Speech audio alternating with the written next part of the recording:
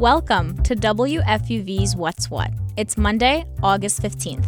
What's What is a daily podcast that explores current events, culture, news, and hot topic issues in the New York tri-state area. And includes features and interviews exclusively from WFUV. I'm David Escobar. And I'm Christina Lulich. Here are today's headlines. There's some big news for New York City commuters today. And it's going to be a game changer for sure. The Long Island Railroad is adding a third track starting today for commuters between the city and Nassau County. The LIRR wants to boost their capacity and maximize their efficiency during peak hours. The railroad estimates that the new track could expand ridership by 50%. The first section of the 10-mile track will run between Floral Park and Garden City. Eventually, it'll run all the way to Hicksville. It's all part of city officials' plan to reduce congestion in the city. Another way the city plans to do this is by putting a congestion pricing plan in place. So, Christina, this new plan would tax anyone entering Lower Manhattan $9 to $23. That's anywhere south of 60th Street. But David, the tax part of the congestion plan has some people worried their commutes are going to get a lot more expensive. New Jersey Congressman Josh Gottheimer and New York Congressmember Nicole Malliotakis are hosting a press conference this afternoon to discuss their concerns with congestion pricing. Bronx residents woke up to some sad news today. A vehicle hit and killed a 4-year-old riding a motorized scooter. The 4-year-old and his father were riding on the moped when they collided with a car in Kingsbridge Heights. There's been a 27% increase in moped accidents since last year, according to data from NYC Crash. The driver was taken into custody for not having a valid license. The investigation is ongoing, but it brings concerns people have about scooters, mopeds, and e-bikes on the road. Yeah, Christina, it's actually a lot more complicated. For example, NYC Crash collects data for accidents that involve scooters, mopeds, and e-bikes. Hundreds of people have been injured in scooter-related accidents between January and the end of July, but it isn't clear how they define these three vehicles. The city's Department of Transportation tries to distinguish between the three on their website. For example, people can ride e-bikes and scooters in bike lanes or on streets where the speed limit is under 30 miles an hour. But because there's a gray area between those and mopeds, people don't always know what rules they've got to follow.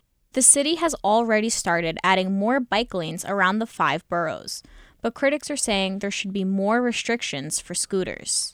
Stephen Colbert's The Late Show is losing its band leader, Jon Batiste. Batiste led the late-night talk show's jazz band, Stay Human, for 7 years. He just recently won multiple Grammys, including Album of the Year. Colbert said he's sad to see Batiste go, but he said he can't wait to have him back as a guest with his next hit record. Here's a story. On such an early morning, we were yawning. Yeah, we were tired and hungry, and people staring. They said that we would make it. City Island is a coastal community in the Bronx on the southern side of Pelham Bay Park.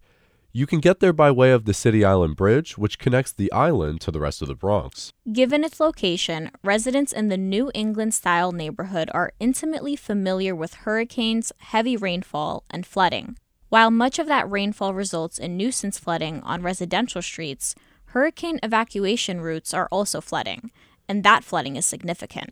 WFUV's Megan Oftermatt went to City Island this summer to check out the hurricane evacuation routes on a rainy day.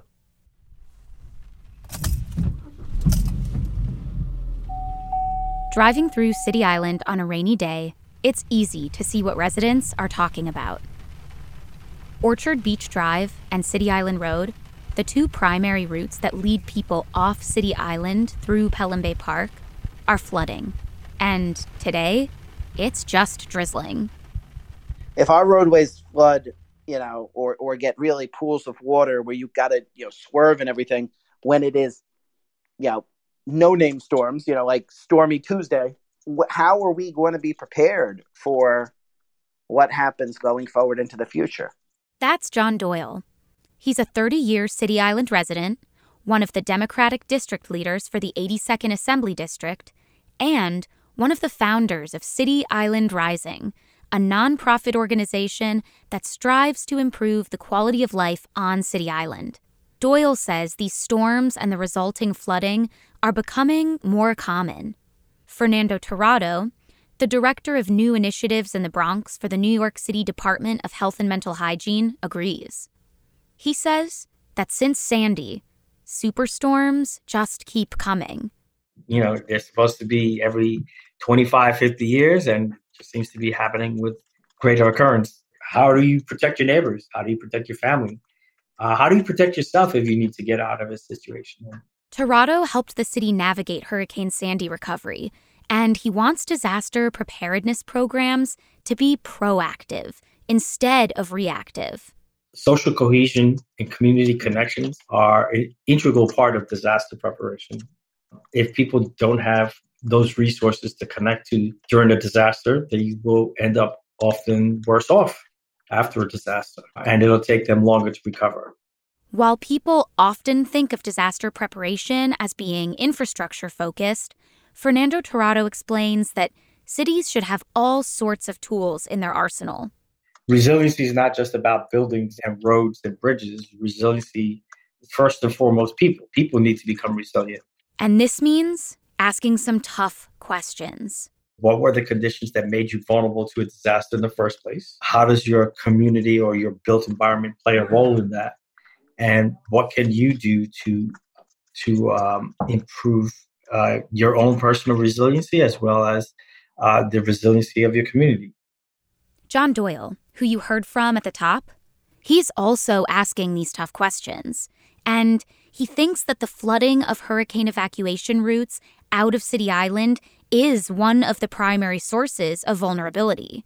We've identified all the problem drainage spots. We did a walking tour with the mayor's office, and our elected officials sent representatives, and the community board was there. We brought photos. I have over 1,000 flooding photos. Even with the photos, fellow City Island Rising board member David Diaz says progress has been hard to come by. He explained to me that the cluster of city agencies just adds confusion. I reached out to both the Department of Parks and the Department of Transportation to see who's responsible for road maintenance in Pelham Bay Park. They both referred me to each other. It's neglect, frankly, at a city level. That's John Doyle again. How many wake-up calls can our government be given? If the problem isn't solved, Doyle thinks that residents of City Island could be in danger. And even though these roadways flood, again, City Island, 4,500 people, these are the roadways we're going to have to travel on if we're expected to leave in the site of an emergency, and we're a Zone 1 evacuation area. And it isn't just the flooding that poses a problem. There's only one way on or off the island, and there's no emergency provision like a ferry service that goes to City Island to help people get off the island if they need to. That didn't exist, and that still doesn't exist. That bridge, the City Island Bridge, the only way on or off the island, that actually closed during Hurricane Sandy. What if a disaster happens on City Island on a summer weekend when, the population is like 3 or 4 times that of the residents?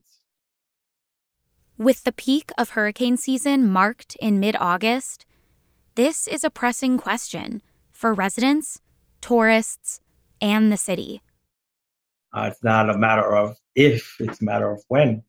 For WFUV News, I'm Megan Oftermatt. That was WFUV's Megan Oftermatt talking about the flooding of hurricane evacuation routes on City Island in the Bronx. And in sports, the New York Mets keep on showing why they're the kings of Queens. Colin Loughran has the story and more from around the world of sports. That's right, the good times keep on rolling for the Mets. Yesterday, they handily defeated the Philadelphia Phillies by a mark of 6-0. Chris Bassett took home the win for New York as he slung 5 innings of scoreless baseball while also providing 5 strikeouts. Offensively, it was a good day for the Amazons. Among other contributions, the Mets got a home run from fan favorite Daniel Vogelbach and a big RBI from Francisco Lindor, who now has set a Mets franchise record for most RBIs by a shortstop in a single season. The Mets begin a huge 4-game series with the Atlanta Braves tonight on the road as they hope to keep control of the NL East. Meanwhile, the Yankees were wrapping up a 3-game set in Boston with the rival Red Sox, but they ultimately fell by a final of 3-0. Michael Wacha made his return for the Bo Sox and was special, he threw 7 innings of scoreless baseball and kept the Bombers at bay. Jamison Tyone pitched 7 solid innings for New York, but the Yanks just couldn't crack Waka or the Sox pen and ultimately went home with only 2 hits. The Yankees will hope for some home cooking as they now gear up for a 3-game showdown with the Tampa Bay Rays.